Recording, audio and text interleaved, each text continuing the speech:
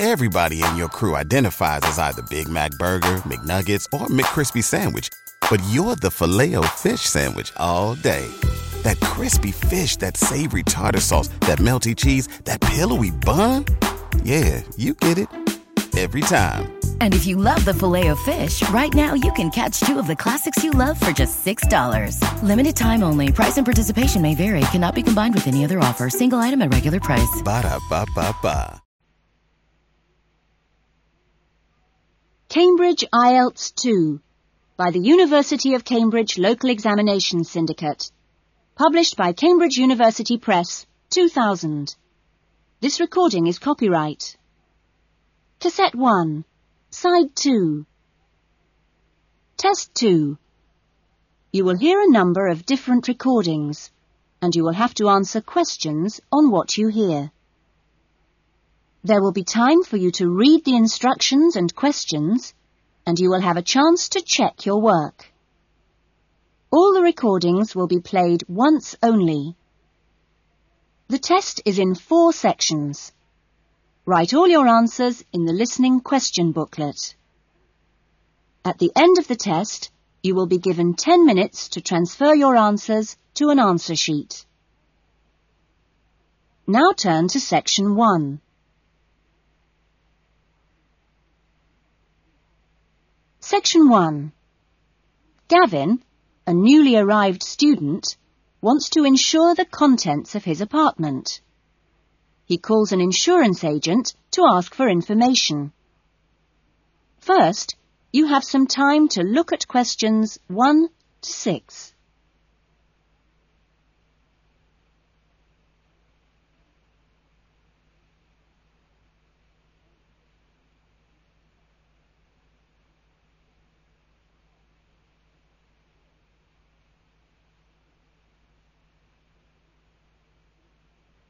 You will see that there is an example that has been done for you.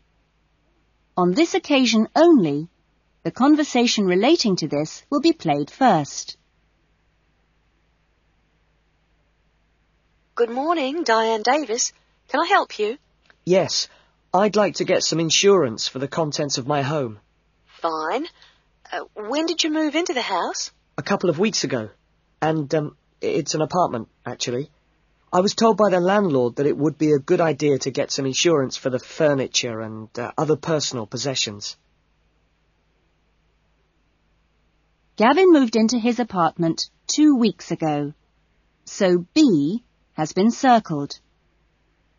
Now we shall begin. You should answer the questions as you listen, because you will not hear the recording a second time. Listen carefully to the conversation and answer questions 1 to 6. Good morning, Diane Davis. Can I help you?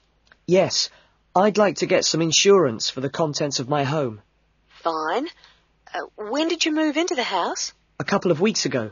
And, it's an apartment, actually. I was told by the landlord that it would be a good idea to get some insurance for the furniture and other personal possessions. Fine. Well, let's get some details. What kind of apartment is it? It's a 2-bedroom apartment. Huh? What floor is it on? Why do you need to know that? Because it affects the cost of the insurance.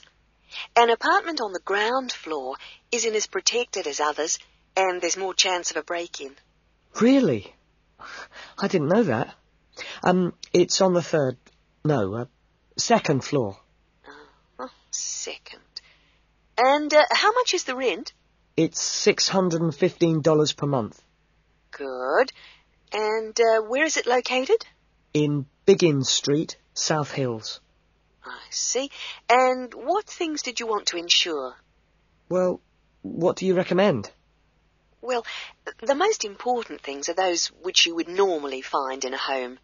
Things like the television, fridge, and so on. I see. Well, I've got a fridge and a stereo system, which I've just bought from a friend. And how much did you pay for the fridge? $450. 50 or 15? 50. And the stereo system cost $1,150. Have you got a television? Yes, but it's very old and not worth much. Okay. Well, is there anything else you want to insure? Yes, I've got a couple of watches and my CDs and books. How much do you think they're worth? The watches are worth $1,000? For both of them? No, each one. And altogether, the CDs and books cost me about $400. Okay. So the value of everything you want to insure is $4,000. How much will the insurance cost? Let me see. $4,000 divided by plus 10%. Right. So this kind of insurance, that's private contents insurance, it comes to $184 for a 12-month period. $184? Well, that sounds pretty good. Okay, I'll take that policy. Before the conversation continues, you have some time to look at questions 7 to 10.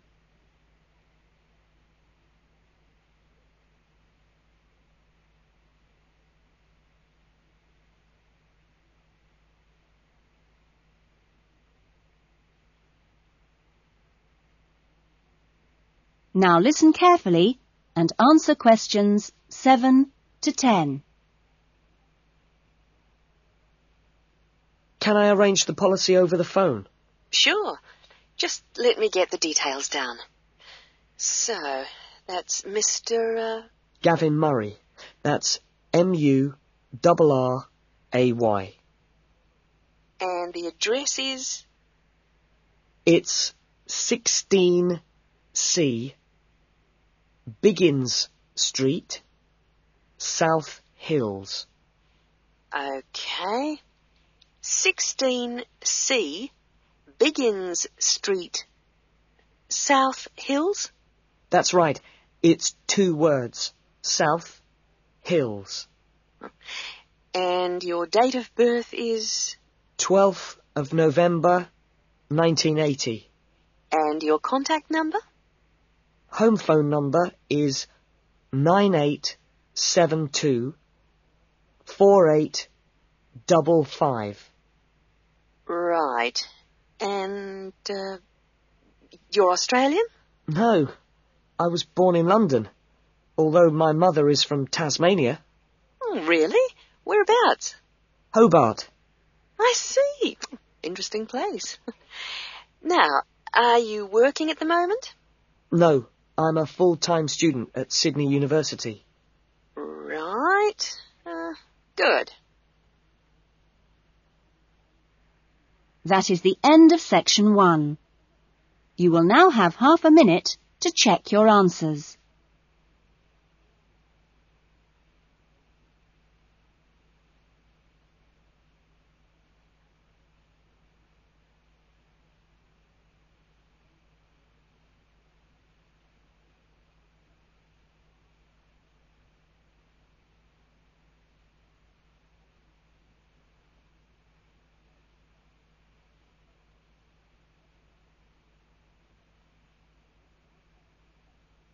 Now turn to section 2.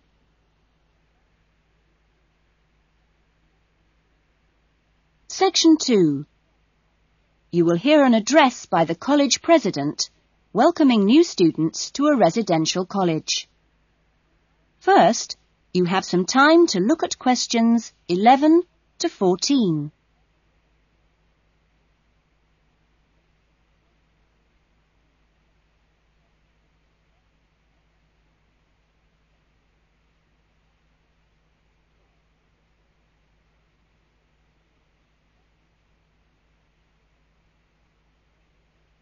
Now listen carefully to the first part of the talk and answer questions 11 to 14.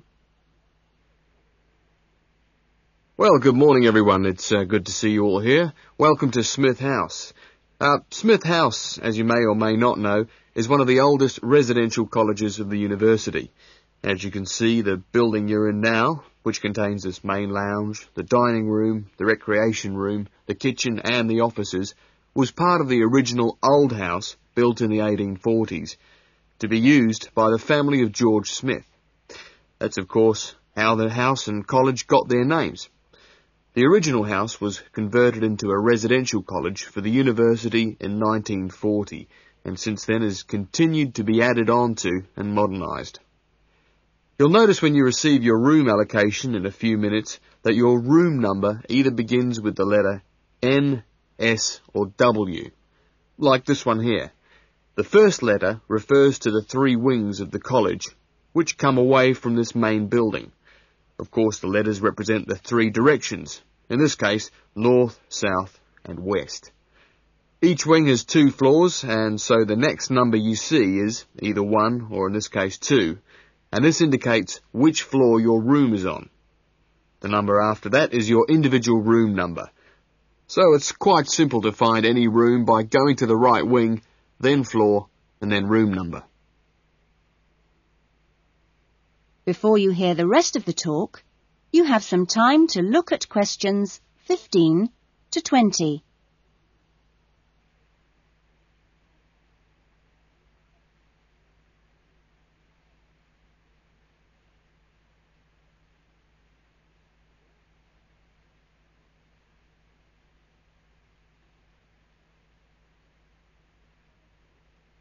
Now listen carefully and answer questions 15 to 20. You'll also notice, when you receive your orientation pack shortly, that there are 2 keys. One is the key to your room, and only you have that key, and the other is a key to the front door, which you've just come through here from the street. This door is closed and locked at 8 p.m. every night, and opened again at 7 a.m. You'll need your key if you're coming back to the college between those times. We ask all students to always enter and leave the college through the front door.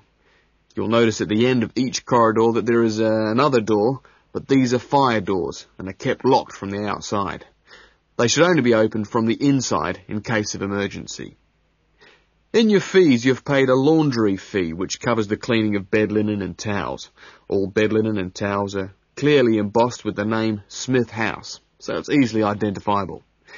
If you want your other laundry to be done by the college, this can be arranged for a small extra fee. There are only a few rules here at Smith House, and we have these rules so that we can all live comfortably together. The most important rule is that there must be no noise after 9 p.m. There is also no smoking in the rooms or anywhere inside the college, but smoking is permitted on the balconies. All meals are served in the dining room. Meal times are listed in your orientation pack. Please read these carefully, as meal times cannot be changed, and if you arrive late, I'm sorry to say, you'll just go hungry. If you're unsure about things, each floor has an elected floor senior, who is usually a student in their 3rd or 4th year of study, who's been at Smith House for a while.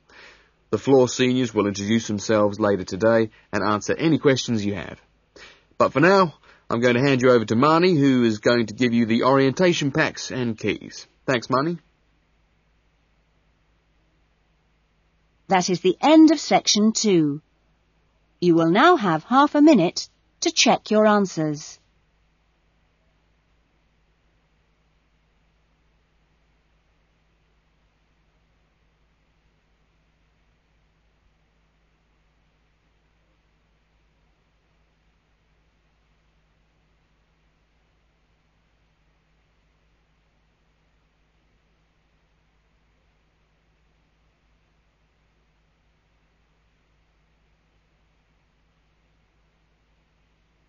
Now turn to section 3. Section 3. You will hear a conversation between 2 students, Lynn and Robin, who are discussing an assignment. First, you have some time to look at questions 21 to 30.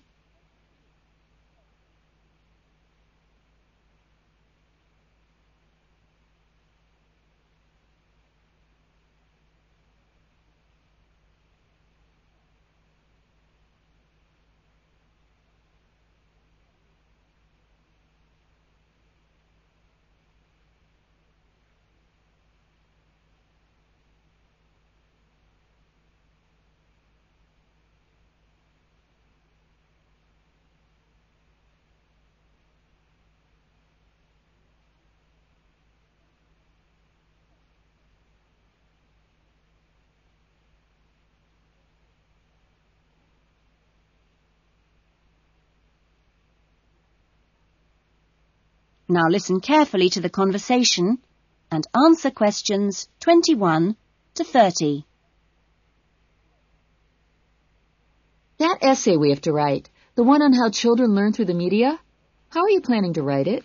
Well, I've given it some thought, and I think that the best way to approach it is to divide the essay into two parts. First of all, we'd have to look at some examples of each type of media. Yes, what they are. Then we could describe how we can use each medium so that children can learn something from each one. Exactly. Maybe we could draw up a table and look at examples of each medium in turn. Let's see. The different forms of media would be the print media. Here you'd have things like books and newspapers, that sort of thing. And included in these are the pictorial forms of print media, like maps. Yes, maps are really just formal pictures, aren't they? And then there are what we call the audio forms of media, where children can listen. CDs and radios are probably the best examples because a lot of children have access to these, especially radios. And this would lead into the audio-visual media, which can be seen as well as heard. Film, television, and we mustn't forget videos. Yes, but there's a final category as well. Computers that make up the so-called electronic media. In the United Kingdom and Australia, they say that 1 in 3 families has a computer now. Yes, I believe it. Well, that's a good list to start with. We're really getting somewhere with this essay now. So let's move on to when each type of medium could be used. I guess we could start by trying to identify the best situation for each type of media. What do you mean? I'm talking about whether each medium should be used with different size groups.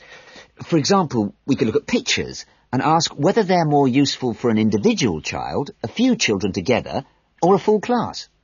In this case, I'd say pictures are best with individual children because they give them an opportunity to let their imaginations run wild. Yes, I see. Let's take tapes next. Although tapes look ideal for individual children, I feel they're best suited to small group work. This way, children don't feel isolated because they can get help from their friends. Computers are the same. I think they're better with small numbers of children, and they're hardly ever useful with a whole class. Videos, however, are ideal for use with everyone present in the class, especially when children have individual activity sheets to help them focus their minds on what's in the video. And what about books? What would you recommend for them? Books are ideal for children to use by themselves. I know they're used with groups in schools, but I wouldn't recommend it. Other pictorial media like maps, though, are different. I'd always plan group work around those. Give the children a chance to interact and to share ideas. I agree. Teachers often just leave maps on the wall for children to look at when they have some free time. But kids really enjoy using them for problem solving. Yes. Different people have different ideas, I suppose. Yeah, and different teachers recommend different tools for different age groups. That is the end of section 3. You will now have half a minute to check your answers.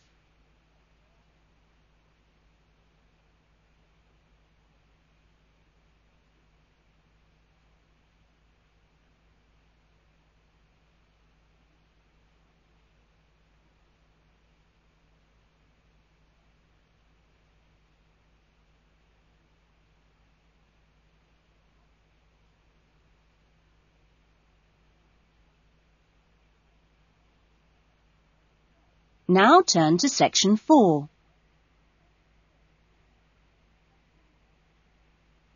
Section 4. You will hear a lecturer talking to a group of students at the beginning of a course in rural development. First, you have some time to look at questions 31 to 40.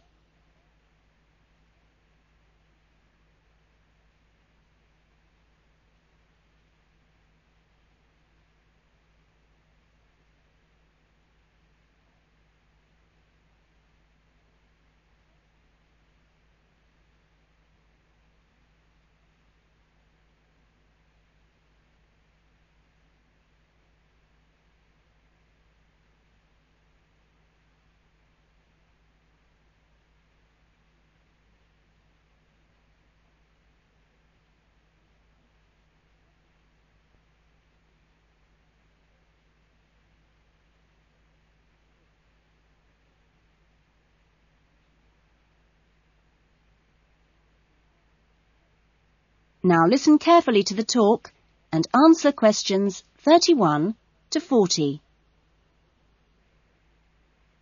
I hope that this first session, which I've called an Introduction to British Agriculture, will provide a helpful background to the farm visits you'll be doing next week. I think I should start by emphasising that agriculture still accounts for a very important part of this country's economy. We are used to hearing the UK's society and economy described as being industrial, or even post-industrial. But we mustn't let this blind us to the fact that agriculture and its supporting industries still account for around 20% of our gross national product. This figure is especially impressive, I think, when you bear in mind how very small a percentage of the UK workforce is employed in agriculture. This is not a recent development. You'd have to go back to 1750 or so to find a majority of the workforce in this country working in agriculture. By the middle of the next century, in 1850 that is, it had fallen sharply to 10%, and then to 3% by the middle of the 20th century. And now, just 2% of the workforce contribute 20% of GNP. How is this efficiency achieved? Well, my own view is that it owes a great deal to a history over the last 50 or 60 years of intelligent support by the state, mainly taking the form of helping farmers to plan ahead. Then the two other factors I should mention, both very important, are the high level of training amongst the agricultural workforce, and secondly, the recognition by farmers of the value of investing in technology. Now, although the UK is a fairly small country, the geology and climate vary a good deal from region to region. For our purposes today, we can divide the country broadly into three. I've marked them on the map here. The region you'll get to know best, of course, is the north, where we are at present. The land here is generally hilly, and the soils thin. The climate up here, and you've already had evidence of this, is generally cool and wet. As you'll see next week, the typical farm here in the north is a small, family-run concern, producing mainly wool and timber for the market. If we contrast that with the eastern region, over here, the east is flatter and more low-lying, with fertile soils and a mixed climate. Average farm size is much bigger in the east, and farms are likely to be managed strictly on commercial lines. As for crops, well, the east is the UK's great cereal-producing region. However, increasingly significant areas are now also given over to high-quality vegetables for supply direct to the supermarkets. The third broad region is the west, where it's a different story again. The climate is warmer than in the north and much wetter than in the east. The resulting rich soils in the west provide excellent pasture, and the farms there are quite large, typically around 800 hectares. The main products are milk, cheese and meat. So, clearly, there are marked differences between regions, but this does not prevent quite a strong sense of solidarity amongst the farming community as a whole, right across the country.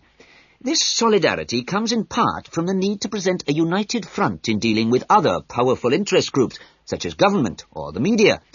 It also owes something to the close cooperation between all the agricultural training colleges, through which the great majority of farmers pass at the beginning of their careers.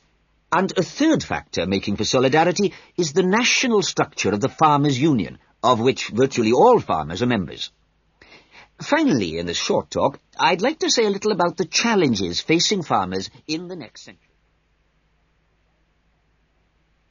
That is the end of section 4. You will now have half a minute to check your answers.